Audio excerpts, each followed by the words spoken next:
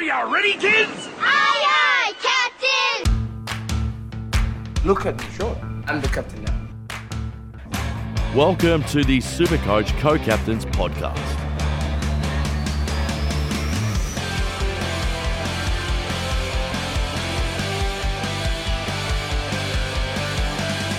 Hello and welcome to another episode of the Supercoach Co-Captains Podcast. I'm one of your hosts, Daneo, and with me as always we have Pato. Welcome, Pato. Hello, Dano. Ooh, that sounds glum. Anyway, What happened? group winner. Oh, not a good week. Supercoach happened. Yeah, that's fair enough. Well, at least you didn't fucking captain Darcy like I did. True. Yeah. Group winner was Aaron with Show Me Your Heaney. That is Nashy for everyone at home. He's been listening for a while, so he got 25.40, and he owns the Seagull Jack Zeeble. Fuck yeah, saved my week. Bontempelli as captain. Tom Green. Any others? Yeah, Jordan Dawson, Clayton Oliver, all the guys that I should fucking have in my team. Tom Green, the guy I fucking traded out. Max Gawn, who's a nice little POD at 4%. I'm sure we'll talk about him tonight, Dano. And Josh Dunkley, Errol Goulden, who had the best wing game you'll ever fucking see from a player. Yep. Good team, Nashi. I know you won a few of these last year, and congratulations on, I believe, your first one for this year. So we'll all be showing Nashi Alhini this week. Yes, we will. Anyway, injuries and suspensions. So Rowan Marshall, in the fourth quarter, I think it was, Pato, rolled his ankle or whatever. He's listed as a test, but Ross the boss came out and said that he could have actually come back on, but because they were twice as much as their opposition's score, they just didn't risk him. Yeah, and he's also not listed on the injury list either. So I think we should be fine for any Rowan Marshall owners. Yep. Jordan Ridley, concussion. So the standard 1 to 2, whatever it is, the fucking day turnaround. Yeah, this could be a problem, though, because that year that he broke out, the 6 weeks that he broke out in 2021, I think it was, he had a concussion, and it was a 3-week concussion, so he's got history. So I don't think they are going to take many risks on him, even though their key defense stocks are fucked, to put it lightly, but they won't take any risks. So if you own Ridley, this is your excuse. Get him the fuck out of your team, like I did in round 3 or whatever it was.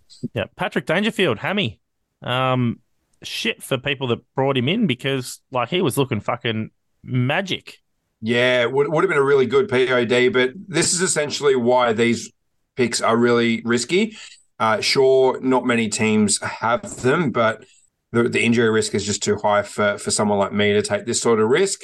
Geelong are real fucking shady with their injury list as well. He's listed as short term, so that could mean 1 week. It could mean fucking 5 weeks. So I think maybe they'll give him until the bye and then assess him after that, which is 3 weeks, I think, Dano, for their bye. They're in the round 12 bye. So, no, sorry, 4 weeks. So, yeah, probably up until the bye that he'll miss. So you probably have to trade him out if you own him. Yep. Jacob Van Rooyen, suspended 2 weeks. Yeah. Bit of a shame. Plays Hawthorn this week, so misses out on a big score, but them the breaks. Yep. Ryan Angwin, ankle, listed as a test, but we're going to dive into someone waiting in the wings a bit later, and why I don't think that Angwin was a good pick. Yeah, I mean, even he's listed as a test, but I think that's a test to play VFL, not AFL. But potentially, yeah. Adam Treloar, hammy strain, so didn't tear it, just strained it. Probably 2 to 3 weeks there, Pato. Yeah, Treloar and hamstring injuries, name a more iconic duo. And for reference, Darcy Cameron's 1 week away, Pato.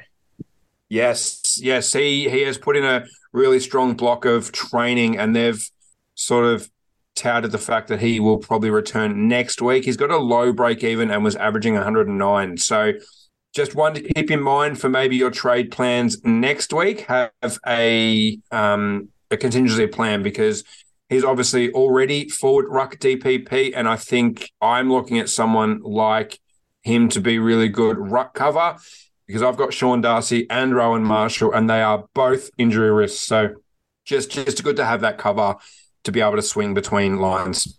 Yep. Now we're going to rookies. Now, it's getting fucking dire at the moment, Pato, with rookie trading options. So, but one that I'm intrigued by We forgot to actually say about Lockie Weller as well, Pato, because it relates to our first rookie we're about to talk about. So Lockie Weller won't play again this week. He's still feeling soreness in that reconstructed knee of his. So he's a week by week at the moment. But the first guy we've got listed down is Rory Atkins, 203k, defender / midfielder, minus 42 break even, 79 average. So pricey rookie option for a guy that's been in the AFL system for so fucking long. And the last time I think I saw him play was for Adelaide. And he's still got like 3 years or something left on that massive deal he got. But anyway, yeah, one of the most even. random AFL contracts you'll ever hear about. Yeah. But anyway, he took a few kick-ins, kind of played between halfback and that, could you call it a defensive wing? Yeah, floated between wing and defence. Yeah. So I don't mind it. People are they're thinking of steering clear of him because of Lockie Weller. But I think that they'll just find a place for him in the team at the moment because I don't know whether they're just going to play him to be like, oh, fuck, man, we're giving him so much money to play in the fucking VFL. We might as well give him 6 games or some shit. Yeah, I think his performances have actually nailed him in. You referenced Lockie Weller there, Dano. He actually played his first game while Lockie Weller was still playing against Richmond, and he scored 89 in that game without the spike in kick-ins. He had the most kick-ins for Gold Coast on the weekend against Melbourne. Now, he scored 68, which is less than he did in round 7 in his first game of the year. Obviously, that's against Melbourne. So I know Gold Coast did push Melbourne, but closer game. Petrarca was playing, Gawn was playing, Oliver, etc. So what's quite appealing is obviously his bye round. Anyone playing for Gold Coast and Geelong have that really good round 13 bye where it's only 2 teams playing. And he's also got a pretty decent run into that bye as well. So he's got West Coast this week. Then he's got Brisbane, Western Bulldogs, and Adelaide going into the bye. The job security is the only real question here. But I'm probably going to take the risk. Same. At the moment, he is one of my 3 trades for the week. And just hope he at least holds until round 15, to the end of the buys. If he gets dropped for whoever, by that stage, that's all good. Like, he would have made at least sort of 150K, hopefully. Even 100K, I'd probably be pretty happy with, and he gives you cover throughout the bye rounds. And a warm body, which is what a lot of people are missing. A lot of people are holding Charlie Constable, Campbell Chesser, who's probably returning this weekend. Don't know if anyone that held him, and guys like that. So I think the warm body, he's a mature body as well. It's not some kid coming in with shaky job security. I think it's pretty locked in. So I think it's worth paying the extra 70 to 100K for the job security as well as the buy coverage. Yeah, I agree. Now, next one we got is Mitch Nevitt, 164K mid for out there at G-Bung, minus 25 break even. It's got a sub-affected average as well of 44. First full game, though, he got 72. I didn't really catch this one, Pato, but I'm assuming that something might have helped with, let's say, Patrick Dangerfield going down. Yeah, it didn't have like huge CBA numbers, but he had a couple. So he is part of that midfield group. 72 in the first full game is actually really, really solid. He's had one price rise due to being the sub twice, where he scored 14 and 46 as the sub.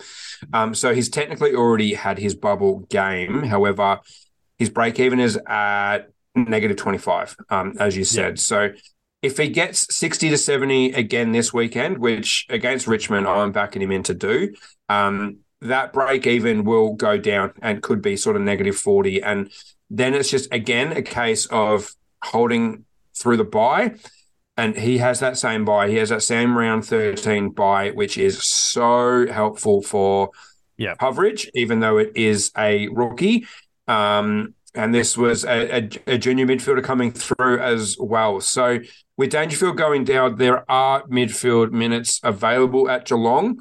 Tanner Bruin may take some of those, Dano. Tom Atkins, the other Atkins, has been getting a bunch of those, but he was getting those last year as well. So that's not a huge surprise for us. As well as someone that we will mention later on in this podcast, Dano. So back to Mitch Nevitt. I don't mind it. If you're choosing between Nevitt and Atkins, I'd be going Atkins personally, especially with that DPP swing. But Nevitt's not bad if you can't quite get to Atkins price-wise. Yep, yep. I don't mind it at all. Josh Weddle is our next one, 130k defender, minus 18 break even, 46 average. It's trying to weigh up whether to bring this guy in or not. And at the moment, I'm looking like I am, but I don't fucking know with this Hawthorn defense, Pato. I don't like it, and I'm pretty sure you're going to say pass, but yeah. What are your thoughts? Yeah, the thing that sucks is this team has so many defenders, and they've got like no key defenders in the team to the point, well, except for Frost. James Sicily's playing lockdown key defense. Josh Weddle played key defense as well. And he really is that same sort of Sicily type where he's an intercept defender, medium sort of size, and should be playing on the smaller guys. So it's a bit of a shame that he's not playing that really attractive intercept role. Yep. And I know they've got some key defenders in their VFL stocks as well. They've got James Blank. They've got that other, is it Granger Barras? Granger Barras, yep. Just doesn't make sense that they're not getting games into those guys, but it's a tough defense to crack. So this is a pass for me. I don't like it at all. The role sucks, and I think the job security kind of sucks as well. Yeah, I'm 50-50 on it at the moment. Anyway, some people are looking at bringing in Blake Drury, who's 102k mid/forward a game early. He got a 51 on the weekend. He looked okay. But he's not obviously playing defense like they were trialing him in the preseason. And he's been referred to as Clarkson's pet, essentially. So Clarkson loves him, but yeah, I was comfortable pulling the trigger early on Chincotta because we saw the VFL form and then we saw the first game form, and I'm like, yeah, fuck it, let's go. But this one, not so much. Your thoughts, Pato? Yeah, he had 13 touches, didn't kick a goal playing in that forward line, but looked okay from what I saw. I was watching this game pretty closely for the first sort of half of 2.5 quarters because I had the captaincy on Jack Steele. I did rage turn off the game because I cracked the fucking shits, but Drury's score kind of stopped in that second half, so I don't know if he ran out of gas or not, but Clarkson did make comments about Drury in his post-game presser and said really positive things about his effort and intensity. And that's a team that is really lacking that sort of shit. So I think the job security is actually really, really good, but I think this is a really foolish trade-in. If only just for the injury risk. Like everyone that steps on the AFL field is an injury risk, even a suspension risk. Like the way that they're suspending tackles and shit on the ground this year. Like if you bring in Drury and he has a 4-week injury, like you're fucked because there's your buy coverage. So you've got to give it another week to see what happens. You get a free another look at him as well, and you just don't know what happens in that week. So I don't think this is worth the risk of trading in early. But just keep an eye on him, and if he does well, that's awesome because we've got a 102k mid-forward DPP rookie to bring in next week for a cash cow like Davey, and that's a perfect downgrade there and get you 100 and whatever K. So wait. That's my advice. Yep, fair enough, Pato. And on the one gamers, we also have Tom Berry for the Suns. He's 123k, and yeah, to be honest, he could play one more game and then get pushed out. Especially with Weller. Like if they bring people back, Tom Berry is the first one that's going to go, in my opinion. What's your takes on that? Yep, agreed. They brought him in as depth, and I can't see him holding his spot, unfortunately. So there's another one. Wait another week. If Stewie Jew comes out and says, yeah, Thomas Berry's awesome, we love what he does, and he's staying in the team, then we reassess that next week. But I wouldn't be jumping on early on either of these two guys. Give them another week and see what happens next week. Yep. Okay. So we'll move on to waiting in the wings, Pato. And we've got a few this week. But first of all, I just want to mention that George Wardlaw for the Kangaroos didn't play in the VFL. He was actually a late withdrawal. You know what that usually means? Due to lingering knee soreness. But they said George was probably a day or two shy of getting up for the VFL game on the weekend. He was still pretty sore with that knee because he got bruising that he suffered the week before. He had a good session on Tuesday though, and he'll fully train on Thursday to be available for the weekend. So probably hampered his AFL debut chances by a week or two, I reckon. So probably a good thing considering buys are coming up. So we can wait on him. But first one in waiting in the wins, who is it, Pato? Who do you reckon it is? It's got to be Josh Fahey, doesn't it? Yep. So it's Josh Fahey. So his second week playing in that wing role. He got 23 disposals, 5 marks, 3 inside 50s, 2 rebound 50s, and he kicked a snaggeroonie again. So I'm trying to... I want to see Fahey come in for Angwin myself. Whether or not Kingsley sees the same is another thing to be seen, but he'd be my strong hot take to come in, and I reckon he could make that wing his own. Moving on, though, Pato, we go on to his Giants teammate, Krzyzewski. He keeps kicking bags of goals. In the Giants, Rezzies, he kicked 3 goals, 2 on the weekend from 11 touches, and he had 10 marks. So 10 kicks, 1 handball, 10 marks, 2 tackles, 3 goals, 2. So he's a swing man like Harry Himmelberg. Was drafted as a defender, but they're playing him forward, and he just keeps kicking them from very limited opportunities. So he's one to look out for as well. Probably won't be the greatest Supercoach scorer on the planet, though. So, yeah. But anyway. The thing is with that, Dano, they have subbed off Cadman the last couple of weeks. So that is potentially a replacement there, maybe. Yeah, potentially. I feel like it would be rude not to suggest this guy again, because everyone keeps complaining that he's slutting it up in the VFL and not getting games, and that's Charlie Constable. 26 disposals, 18 of which were kicks, 5 marks, 4 tackles, 3 inside 50s, got 1 free against. Now, moving on, if you somehow still held on to Cam McKenzie, he was a bit of a slut for Box Hill. Got 30 disposals, but 17 of them were handballs, 6 marks, 7 tackles, 3 frees, 4. So he had a good little outing there, Pato, and also kicked a snaggeroonie in Box Hill's 108-51 win. So I don't know how many people have held on to Cam McKenzie, but hey, if you have, I think he might be coming back in. Now, Jordan Ridley, concussion, Pato. Yeah? Yes. They had someone have a really good game, well timed, didn't they?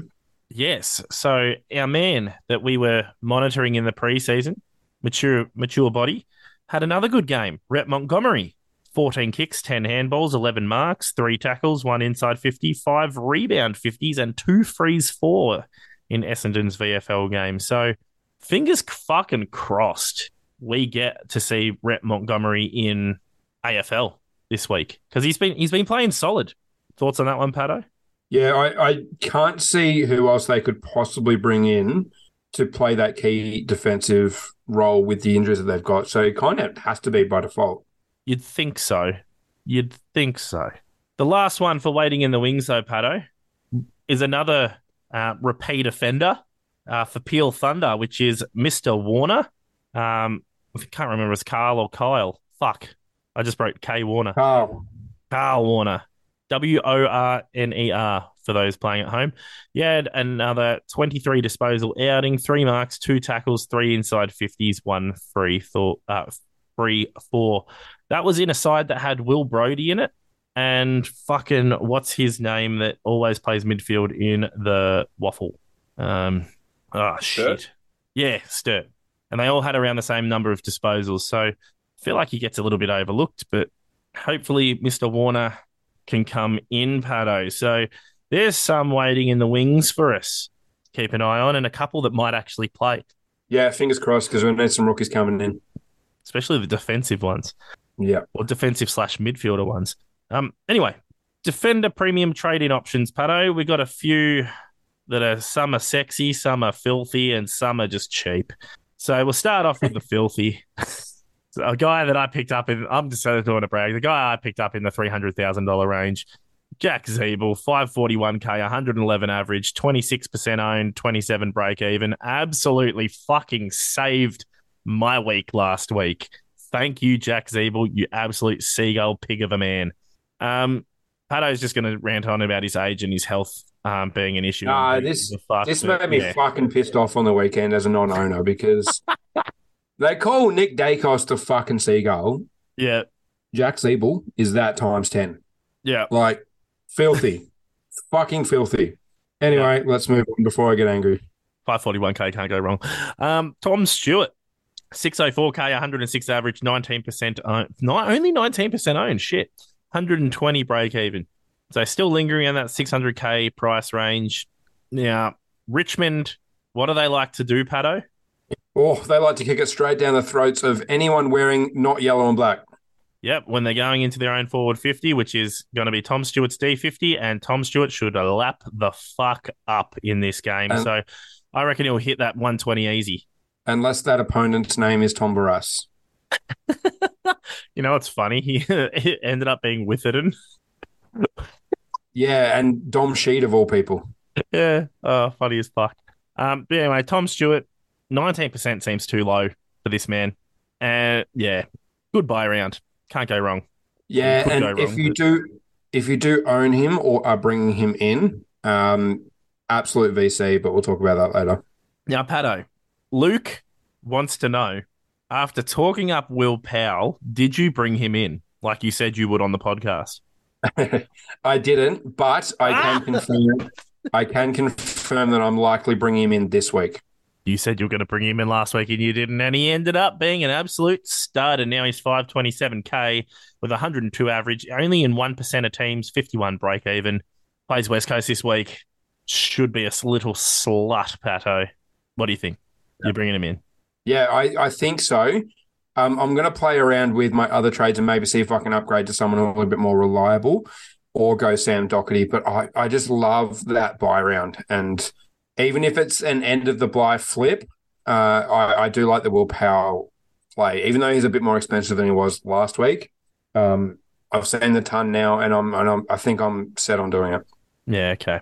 Yeah, Luke's going to roast us on Twitter and fucking Facebook and whatever.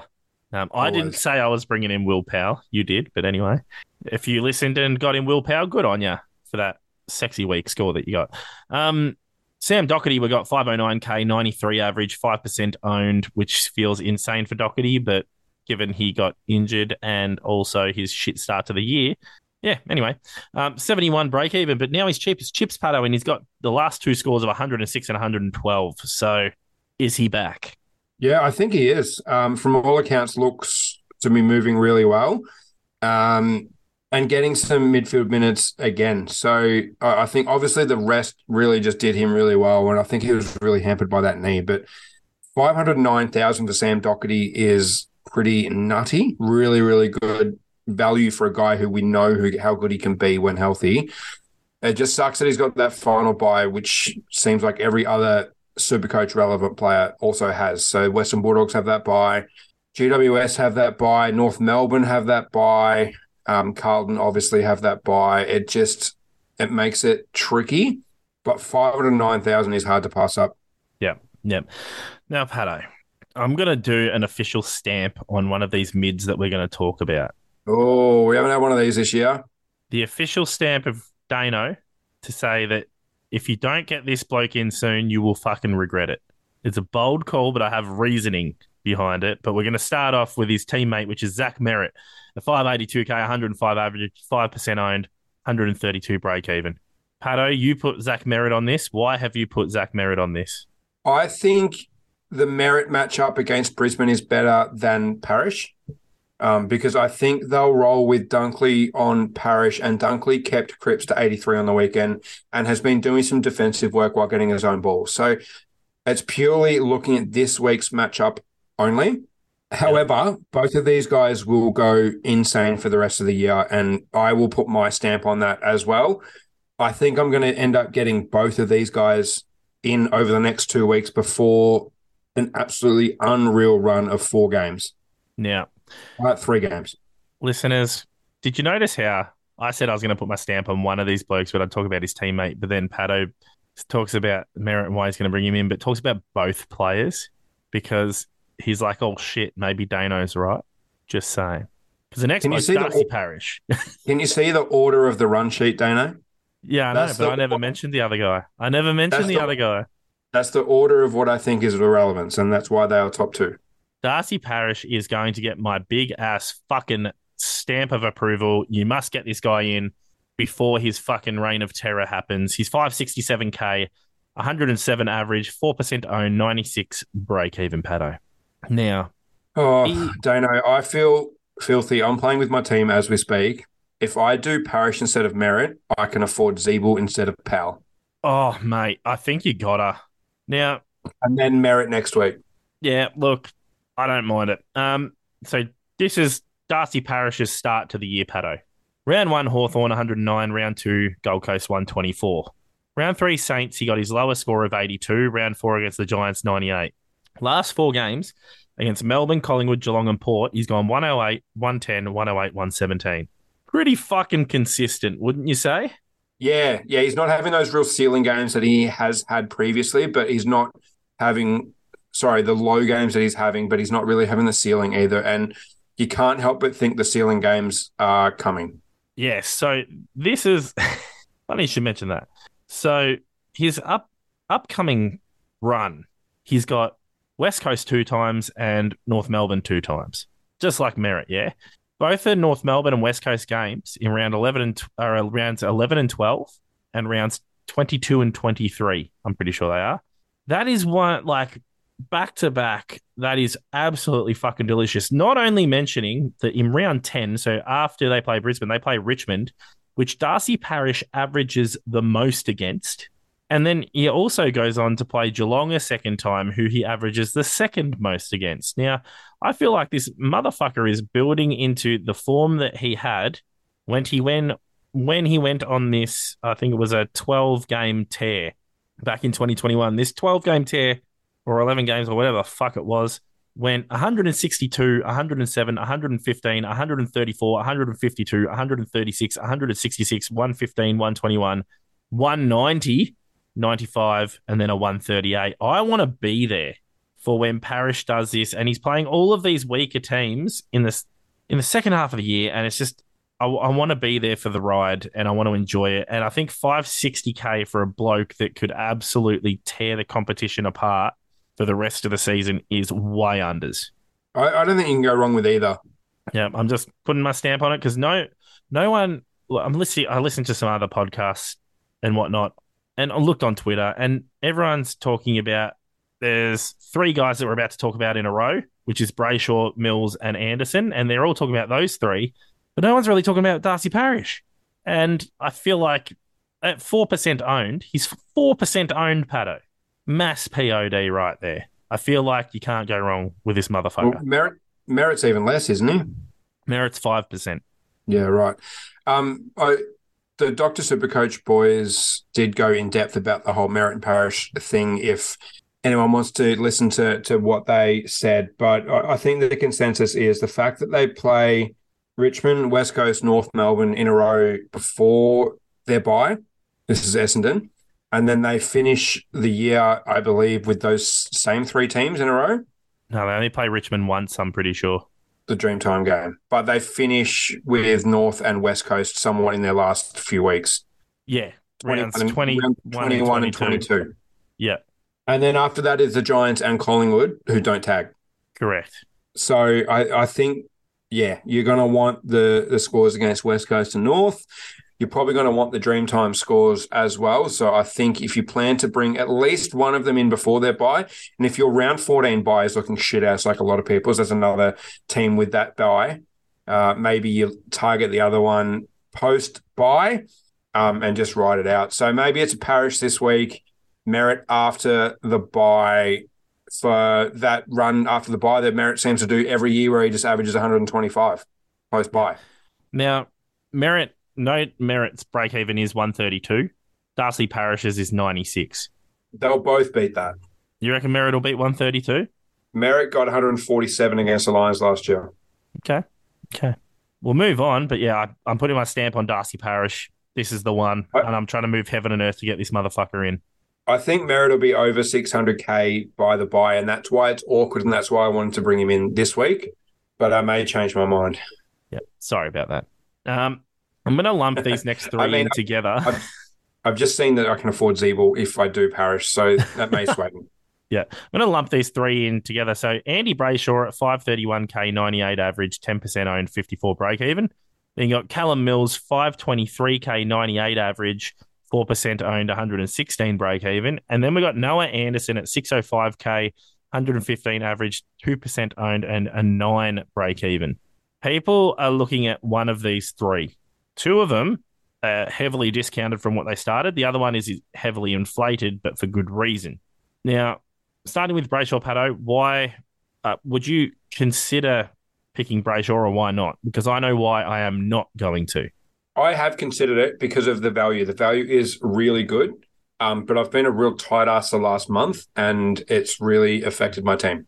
I feel like Anderson is a separate conversation. I feel like the three that should be lumped together this week is Brayshaw, Mills, and Steele, who are both at that 520 to 530 range, who they're all proven guns, proven scorers.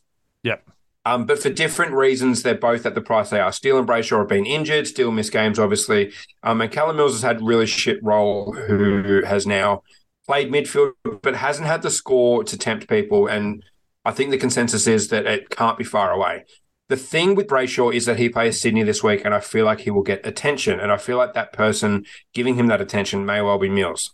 Yep. So they could almost cancel themselves out this week, although they may choose to go Sarong instead. I think they will. But I don't love Brayshaw in the smaller grounds either at the SCG.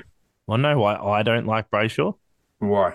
Because he's a massive flat track bully, and his next three games are Sydney, Geelong, and Melbourne. Well, he averages 102 against Melbourne. Yeah, I'm still calling him a flat track bully. It's kind of like Andrew Gaff was when Andrew Gaff was really good and he just played really well against the shit teams. Yeah, I'm skeptical on Brayshaw.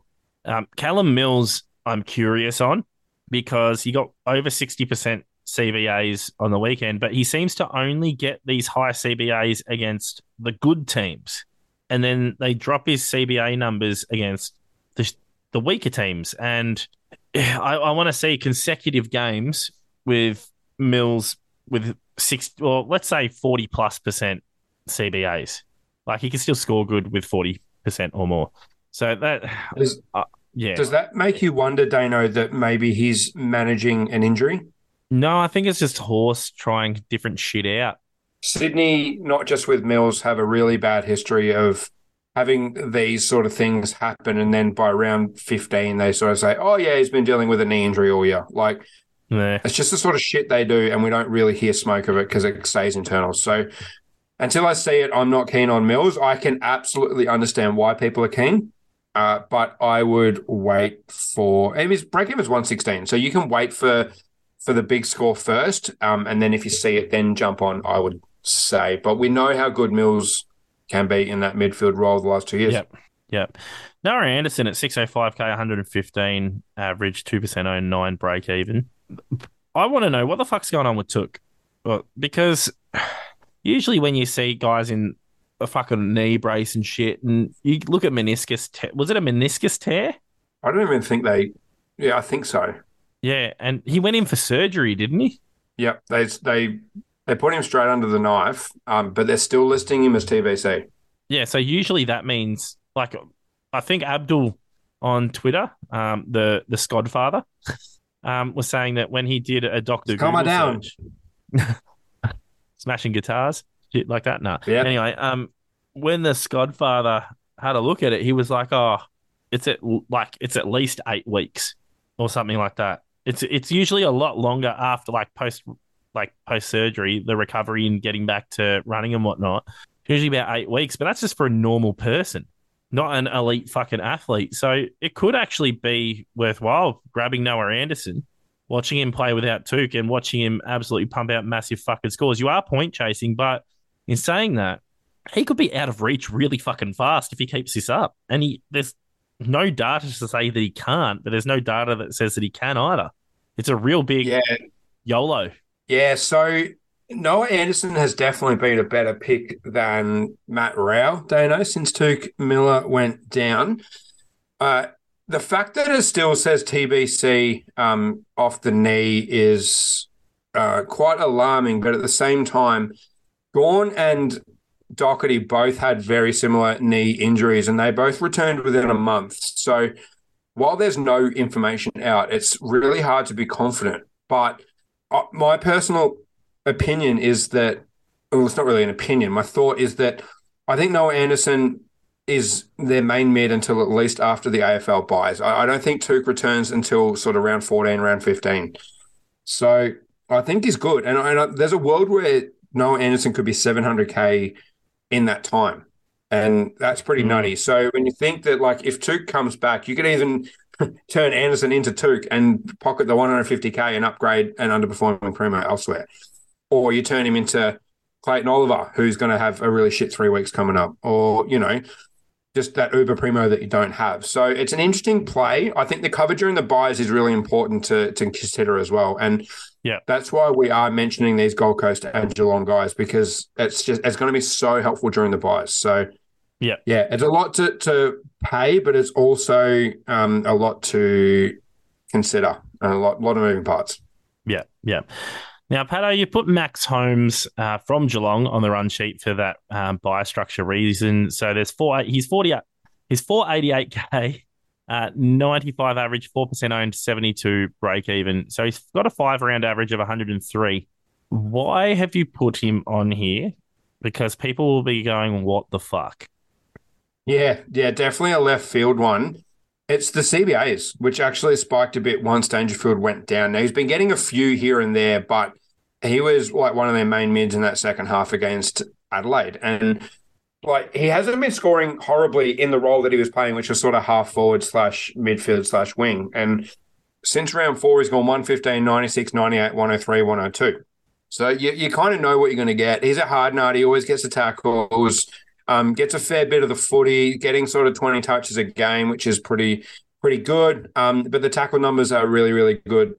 And that's what he'll do in that midfield. And I feel like he's one of the ones that will step up into, obviously not the Dangerfield role, because you can't really replace a player like that, but he'll help mitigate that by getting clearances, getting tackles, and just being in that engine room. So it's not a horrible play, and it's probably a play that you could do if you have the trades. He might even make you 70 or 80K over the next sort of month or so, while giving you that all-important buy coverage as well. And then again, you flip him off to a primo. Maybe that's Tuke Miller on his return. Maybe that's someone else that's underperforming. And you play it like that as more of a stepping stone. But pretty decent coverage, and I think he'll probably have a pretty big game this Friday night against Richmond, Daneo. He'll cuddle a lot of guys and get lots of points doing so. While I quickly run off and grab my dog from being a barking bitch out the front, we'll move on to Christian Petrarca, Pato. He's 624K. I thought that transition was pretty smooth. 115 average, 12% owned, 64 break even. Yeah, to be honest, if you wanted to get him, it was a couple of weeks ago. When he was sub 600K. But people are considering him because of the forward status. Now, I don't think he's going to get it, Pato. He's trending the other way. He was looking like he was going to get that 35% forward time, but if the current trend continues, he'll get below it. What are your thoughts on it? Yeah, he is trending back the other ways of not getting it. I think this Hawthorn game could go either way. If it's a blowout, he could be rested, so to speak, up forward a little bit more and spike that forward time up a little bit more. But then he's got Port Adelaide and Freo before the DPPs come in. Now, Freo probably will be a blowout. That's in Melbourne. And then the Port Adelaide game could go anyway. It depends which Port Adelaide team turns up. So it could go either way. I think it's too much to pay just in case he doesn't get DPP. Now, obviously, he's still scoring great. Like, he's had 2 scores below 100 in the first 2 weeks of the season, and they're both 97s, which you certainly wouldn't scoff at, especially with Rory Laird getting 50 in that round one. So it's a lot to pay. His break-even 64 as well, and he could, like, he has the ability to go 150 plus against Hawthorn, like he did against North a couple of weeks ago where he got 167. So it is a tricky one. I almost think he's too far gone. If you brought him in before that North came at 576K, that was the time, I think. I think you got to let Petrarca go. He's got that really, really tough buy to cover. So I think you got to let him go, especially if you own the other big dogs like everyone else does. Yep. Last one we got is mainly because of DPP is Sam Walsh, 615k, 114 average, 6% owned, 125 break even. Now, he actually looks like he's going to get TPP, Pato, if he keeps starting at half forward flank and then running into the contest. So the only thing is, he's not getting the feeds from like your Crips and whatnot that he previously got, which inflated his ceiling. Now he's just lingering kind of around the 110 kind of range. Which, do you want to spend 615k on a bloke that doesn't have that big ceiling at the moment? No way. The thing is, though, Carlton are playing shit, and it's just like the Carlton Mills argument. At some point, you've just got to get your best midfielders in there. So I was looking up something on my computer, and my fucking Microsoft Edge has just stopped responding, and I'm sure there'll be plenty of Google Chrome jokes in there somewhere, Dano. Oh, we're back. Here we go. But I think his price probably comes down if he does get DPP anyway. So he's got an awkward few weeks as well. He's got the Dogs this week where there's just so many points to go around, depending on how the result goes. Then he's got Collingwood, who don't really tag, but obviously they've got a lot of fantasy relevant guys. Then Sydney and Melbourne and Essendon and Gold Coast. So here's an awkward little run there, Dano. I think you can afford to wait it out on Walsh. His price will come down if we can get him to about 550k post his round 15 bye, just before a nice juicy matchup against Hawthorn. I think we jump on that. But I think we revisit this in about 6 weeks. Yep, I agree. Now, we've got one ruck, Pato, and you're going to think I'm crazy with my suggestion after we talk about him. So maybe not. No, just wait. You'll be like, what? Max Gawn at 512k, 90 average, 4% owned, 80 break even. Now, you put on the run sheet that he's as cheap as you'll see him and in line to get forward DPP. I actually think he might not hit his break even this week, or he might just scrape it. What? Because there's only been one ruck that has cracked 100 against Hawthorn this season. One ruck. I did not know this when I captained Sean Darcy. I knew this during the middle of the game when Sean Darcy was playing shit. If I hadn't have known this before and done my research properly, I would not have captained Sean Darcy. So with that in mind, Pato, even though they don't have a primo ruck or anything like that at Hawthorn, and only one ruck has just scraped 100 against Hawthorn, would you still go Max Gawn? Yes, because he averages 140 against Hawthorn across his career. B, I think they'll park him forward a lot more this week, so you almost have to consider him a full forward, remembering that Jacob Van Ruin will most likely miss. Yep. Now, I don't know if they'll bring in McDonald or anyone to play that role, but I feel like Grundy, they've been rucking about 50% anyway. So there's a world where I can see Gawn kicking 5 or 6 goals against Hawthorn because he'll be matched up against Sicily or someone and still gets his 140 playing as a forward. And then he has a nice juicy matchup against Bryn Teakle, Jeremy Finlayson, or the corpse of Charlie Dixon or whoever rucks for Port Adelaide the following week. So I can see a world, Dano, and I thought this is where you were going with your comments about Gawn. That's why I said you'd be shocked.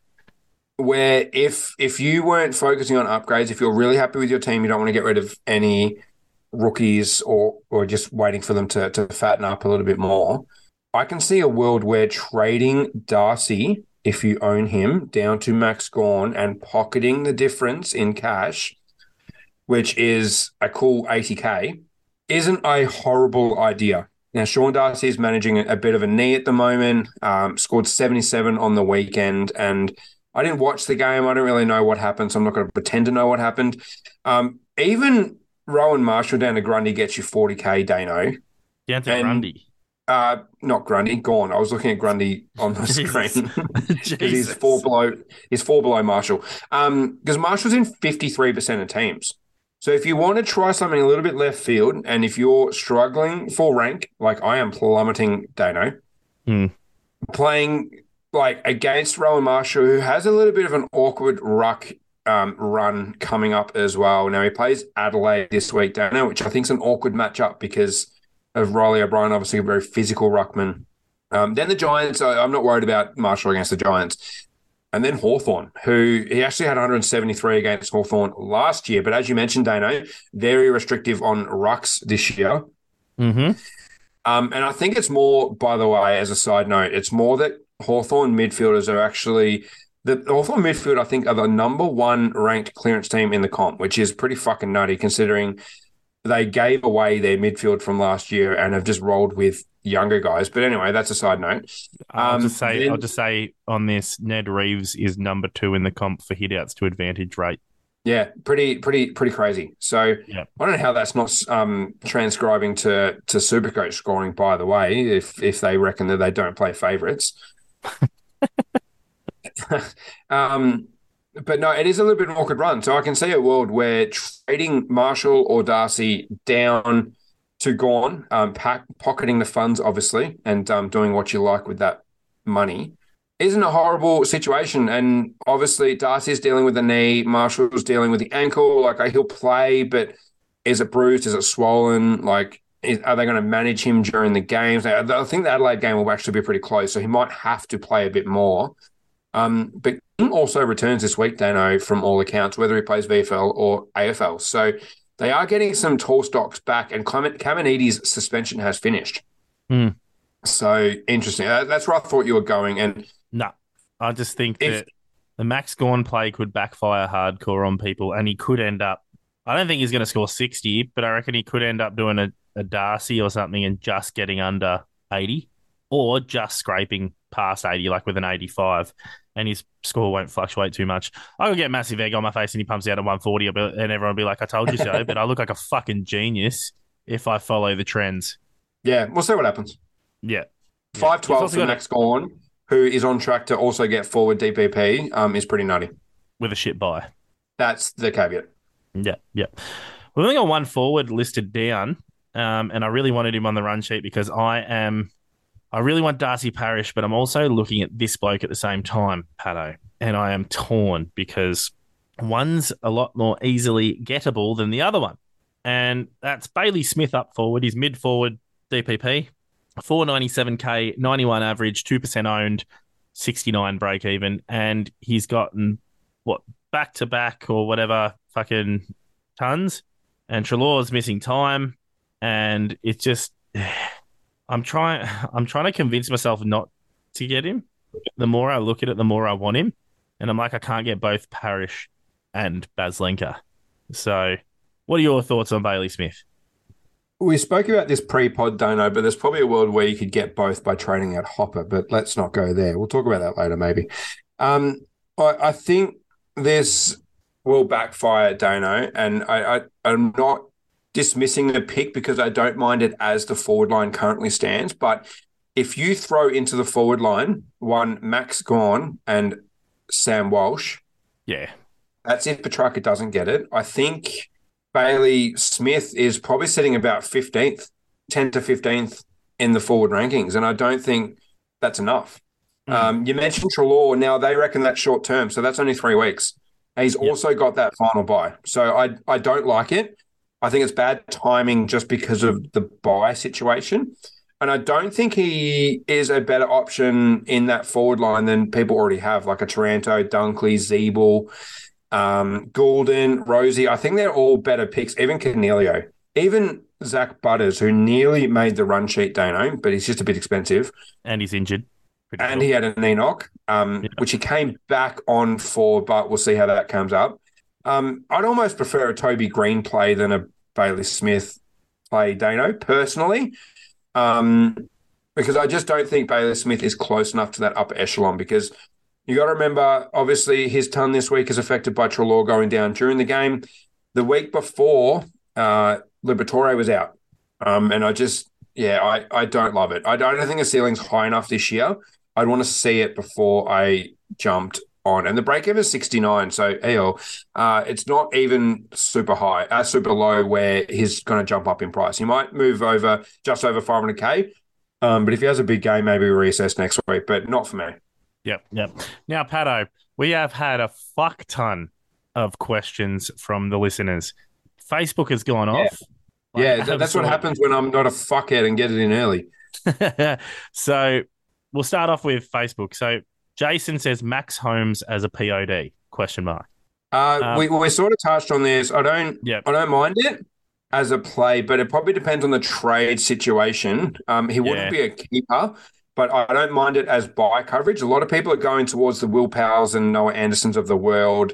Tom Stewart obviously is in a lot of teams as well. So if you just go against the grain a bit and go a Max Holmes, maybe he does go 110, 115 without Dangerfield, and you're going to look like a fucking genius, and he'd be 550 to 560 sort of at the back end of the buy and just flick him onto a primo that you want. So don't mind it. Don't mind it. Guth vibes? Question mark. Currently out injured. I don't think he's going to play this week, Dano. I think you misinterpret what I mean. Does this have Cam Guthrie vibes? Oh. Are we going to be the first ones to sort of Yeah. Anyway, Baden says, I've got around 20 trades and 2 boosts left. Fuck yeah. Good on you, man. After early trades this week. Oh, this man has held into his trades. You'll like him, Pato.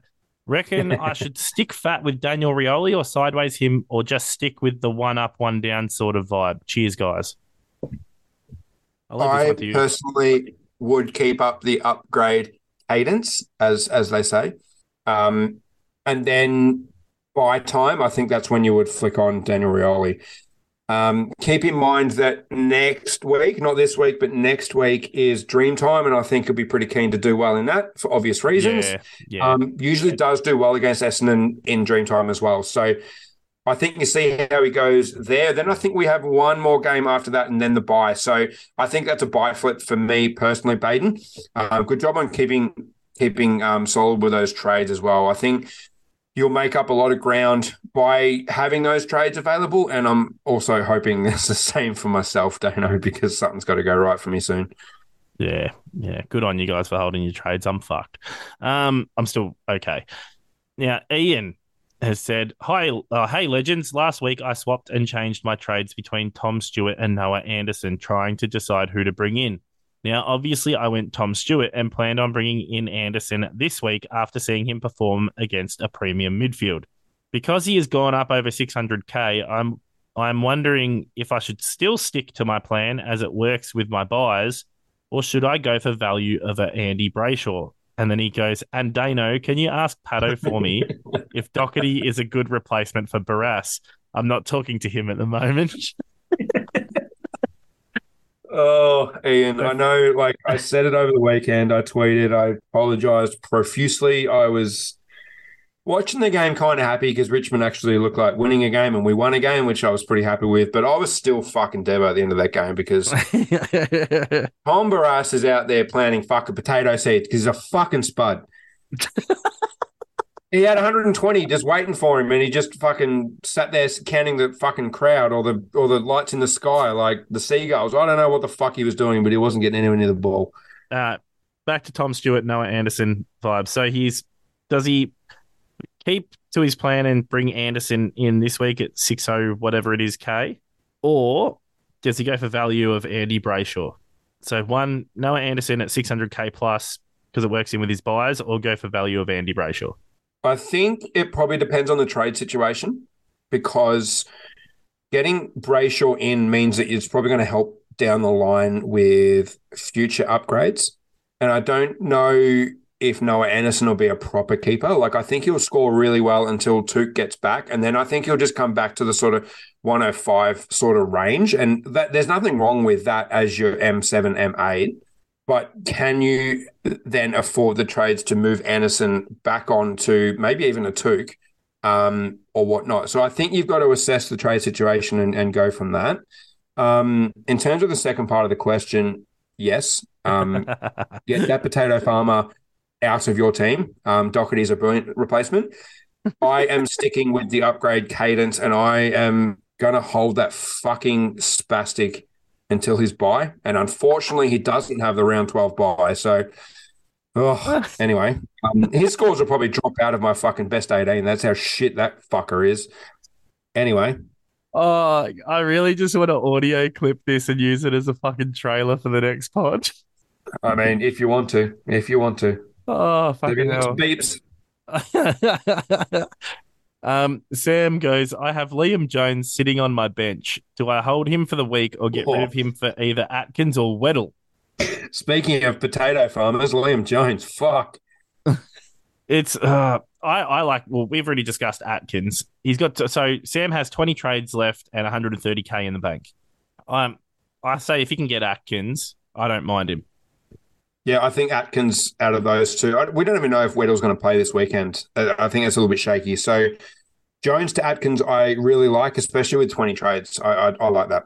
Now, Sam went on to say, if I do Weddle and then trade Baker from the Western Bulldogs, he has 580k to play with. Best option at 580k in any line. He said he's doing everything he can without using a boost to get Neil in because we all know how well he goes against the Bombers. Now, you take away Neil's big 170 game and he's only averaging like 95, Pato, which is scary. Yeah, I'm going to want to see some form before I even contemplate bringing Neil in. I think Dunkley coming in has kind of affected him in a way. Even Ashcroft. Yeah. Yeah. I think in terms of the 580k range, I think if Sam has listened to the previous part of this podcast, he'll know that we're going to mention Merritt or Parish. They're the two. Parish. If you've got 582, I'd really like Merritt. Have a look at his history against Brisbane and you'll know what I'm talking about. But if you can't quite get there, Parish isn't a horrible number two either. So whichever one of those two, get them in, don't ask questions, and chuck the C on them. I think they've got a later game this weekend. Parish. And get rid of the potato farmer. Send him to work with fucking Tom Barras. That's where they both belong, on a fucking potato farm in the middle of nowhere with no reception. So I cannot fucking ever hear from those fuckers again. Also, I didn't start Liam Jones because we said he was a potato farmer at the start of the season, and it came true. Tom Barras, I should have. Anyway. Parish. Anyway, Duncan has said, I have Setterfield and Ridley and no cash in the bank. Do I hold Setterfield Do I hold Setterfield and upgrade Ridley? But he's not playing, so he won't lose any cash, or vice versa. Or does he trade both plus Jacob Van Rooyen and get a primo Atkins and a rookie, either Weddle or Drury? Yeah. It's a bit hard. If you can somehow downgrade with that third trade, so whether you go JVR to, don't love suggesting this, but Drury, and get Setterfield and Ridley to two primos, even if that is one of the Essendon midfielders, you've got to jump on one of those. And then like a more sort of lower priced premium, I don't mind that. If you can't afford that, I would, go Atkins for Ridley and then Setterfield to one of the Essendon mids. That's what I would do. Yeah. Now, for those playing at home, whenever I'm bullish on something, like overly bullish, they've popped off, haven't they, Pato? I was overly bullish on Cam Guthrie 2 years ago. I can't remember when he fucking absolutely popped off. I was overly bullish on Aaron Hall when he came in and was cheap as chips, and I called it like probably a round to 2 rounds early, and he fucking popped off. And I'm going bullish on Parish, man. I reckon this is the biggest fucking play of the season, and I'm going to stick by it. And fucking go Parish. Get Parish if you can, Duncan. But if Duncan already has Parish, then go with what Pato just said. I think there's a world where you can live with both Merritt and Parish, considering their sexy as draw for the rest of the year. Yeah. 100%. 100%. Yep. They'll make finals too, which is fucking filthy. But anyway. Aaron Monish, aka Nashi, our weekly winner, says, looking at possibly getting a primo mid in this week. My options are a discounted Mills or Andy Brayshaw. Already have Steele. Or spend a tad more and get a Parish type. Just fuck it. I don't care about the rest of the question. Just get Parish. We should be asking Nashi for advice, honestly. But no, I'm going to say Merritt. You're going to say Parish. Make your choice. Well, Duncan, who just did the previous question, actually commented on Aaron's post and said, big fan of Zach Merritt this week. Ooh. And as I mentioned earlier, that's purely because of the matchup this week. I think Merritt goes 130 plus, and I think Parish gets about 110 maybe in a head-to-head roll against Dunkley. And that's why I'm leaning towards Merritt. but I'm not against Parish. I think he will go 115 plus on the rest of the year. I just it's an awkward matchup against Brisbane this week. I think only one of them will pop off, and I think it'll be Merritt. I reckon Parish will. But obviously, you're not trading them in just for this week. So I can't disagree with the Parish call. And if you can't quite get the 15K or whatever is the difference, then I guess obviously 20, Parish is something like that. Yeah. Nathan says Mills an option with the mid roll. Looks like Sydney getting healthy in their defence. Best option out of Steele, Parish, Andy Brayshaw, and Mills. Fucking Parish. Or is it time to spend up and get Oliver? Means cashing in Ashcroft instead of Ginby. I would say cash in Ginby. The Oliver call, how many times has he gone over like 125 this year? I think it's only been one or two, Dano, and he hasn't quite had his big sort of 160 score that he seems to have every year. Actually, no. He's had, 1, 2, 3, 4, 5 over 120. Let's have a look. So he's only gone under 100 once. He's only gone under 100 once, and that was against the team that I thought he'd get 180 against in Richmond. So I've been on the record, and I'll stand by my statement. His next 3 weeks, I don't think he's scoring over 120, and that's where I think he'll be cheaper by his buy. Yeah, they've got him projected to drop by the start of round 12 at 630 to 634K. So, yeah, interesting. And that's with him scoring 121 this week, where I don't think he's going to get there against Nash. Yeah, valid. I'm all about Parish. So fucking Parish. Yeah, same. Parish, absolutely. We'll keep motoring through these. Was Pantelis, was LDU a mistake? Yes. We said that before that everyone traded him in. It's a trap. Rick says, what's the percentage of Gawn getting forward DPP? I think he's at 39 or something at the moment, isn't he? Yeah, he's definitely on track. And he's been getting 50% forward time with Grundy in the team. So yeah, he'll probably get it. Yeah, it's looking very likely. If I was to rate the possibility out of 100%, it's probably at about 80% chance of happening.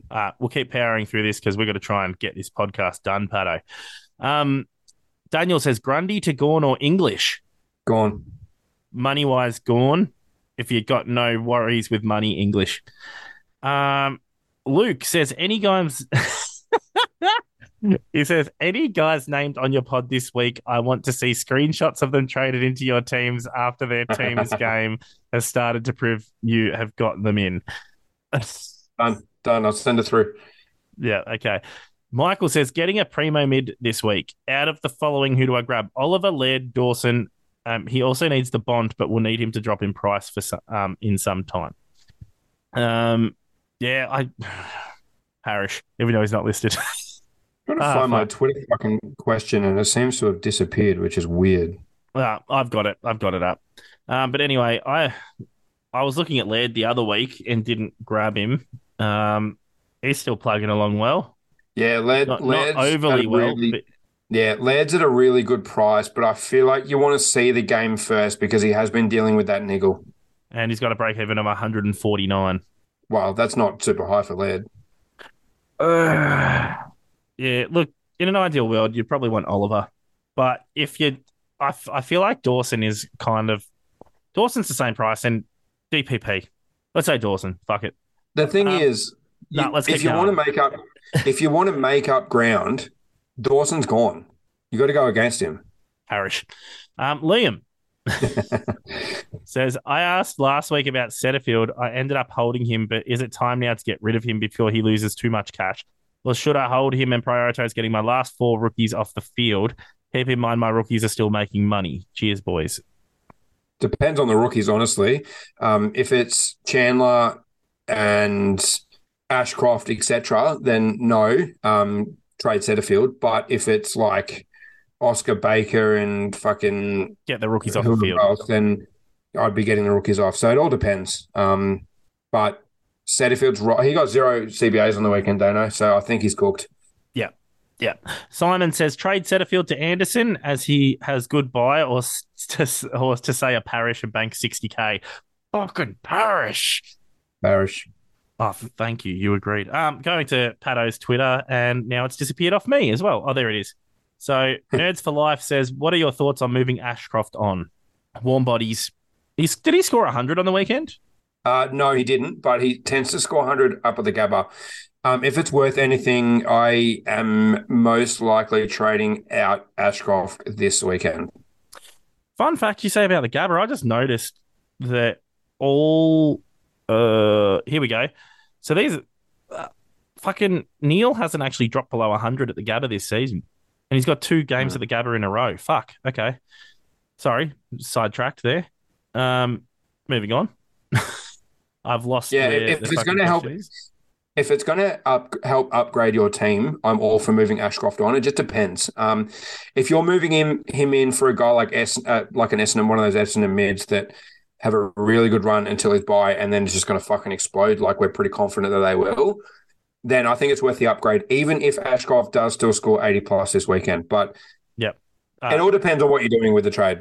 Okay, we're going to try and rattle off these next 5 minutes really fast. So, Scobie Bryant says, if you multiply 10 by 12 and add 4.5, what do you get? Keep this answer in mind. Now, if you were to multiply 10 by 8 and subtract 0.4 from it, what would you get? Is the second answer reflective of how shit Barras is? And is the first reflective of how good Dawson is? I can't even be bothered calculating that. Next. That's Scobie Bryant says, if you had to choose, who's the biggest wanker out of Papley and Tom Lynch, and why is it so hard to answer? Yeah, they're both pretty floggy. Okay. Josh says Anderson this week, Mills next week, or Mills this week and Merritt next week. Ooh. I think Merritt this week, Mills next week. There is no Merritt option in the first one. But anyway. Yeah, but Merritt's cheaper than Anderson, so he can clearly afford Yeah, but- Merritt instead. Yeah, but maybe he really wants Anderson. Merritt for his 140 this week. Parish. Although Anderson's going 160 this week, so. Parish. Okay, so we're not called the Supercoach co-captains for nothing. Every week we give you guys your VC and C options to set your team apart for the rest. We have 2 Friday games, Pato, Friday night games. First one is Richmond versus Geelong. Yeah, they've really hidden that West Coast, Gold Coast game. Yeah, I know they have. The MCG, Tom Stewart for a cheeky VC because he'll lap it up against Richmond. Yep, 100%. No one else. No one else? No. Okay. Oh, West maybe Taranto. I was thinking that. West Coast versus Gold Coast, the Battle of the Coast from coast to coast at Optus Stadium. Noah Anderson. Noah fucking Anderson. Surely. Big Also, if dick anyone has energy. Jared Witts, who should manhandle Bailey Williams as well. That's true. I can't see anything else in this game. Saturday, Sydney versus Freo at the SCG. Pato. This will be the worst game of the weekend. No. Yeah, This I don't will really be like any defensive. options. This will be kick mark. This will be fucking dour as shit. Next game. Errol Goulden VC. No. No, okay. North Melbourne versus Port Adelaide at BA fucking, what's that again? Blundstone? Yeah, that's Blundstone. Blundstone. The Boot Arena. Jack Zeeble, VC. Oh, fucking hell. Port Adelaide Rosie? do restrict defenders, though. So, Connor no. Rosie. Rosie, Butters, I don't mind at all. I think they'll do pretty well. Let's rattle these off. 2 minutes, 30 seconds. Hawthorn versus Melbourne at the MCG, still on a Saturday. 2:10 p.m. Petrarca, gone. Sorry, that's 4:35 p.m. Fuck, I looked at the wrong game. But yeah, I don't like Gorn in this one as a VC option. I'm going to say it. Petrarca. Petrarca, Oliver, you name it. Either one of them. Brisbane versus Essendon at the Gabba. Oliver's getting tagged in that game. Brisbane versus Essendon at the Gabba. Come on, Pato, quick. Lockie Neal. Lucky Neil because it's the Gabba. Darcy Parish, let's Yep. fucking go. Yeah, Zach Merritt, Darcy Parish. I think all 3 will have really big scores, and hopefully Dunkley as well. Yep, okay. Yeah. Carlton versus Western Bulldogs at Marvel. Get on the bont. Get on the motherfucking bont. Yeah, he'll most likely be my C. Yep, cool. And then, oh, shit, we got Sunday's game. Only 2 games on a Sunday. That's fucking weird. Yeah, Mother's Day. Yeah, that's true. Adelaide versus St Kilda at Adelaide Oval. Dawson. Yep, fair. No one else? I would be backing Laird with his injury concerns, so that's about it. Yep, okay. Yeah, not about it. And the last game, Collingwood versus the Giants at the MCG. Dacos. You liking the Disco Dacos? You don't think that they're going to put more work into him like everyone else? No, they'll let him do what he wants. Kingsland's already said that they won't. Yep. They won't. We got tag less him. than a minute. We got this. Don't like Tom Josh Green or Kelly. anyone? Josh Kelly. Josh Yep. Kelly. Yep. Sweet. Anything else you'd like to add? No. No. What's his Twitter handle quickly? At PATTOSCC. Mine is at DANEOSCCC. So from us at the Supercoach Co-Captains, I am Dano. I'm Pato. And this is us signing. Fuck off. Woo! Fucking did it.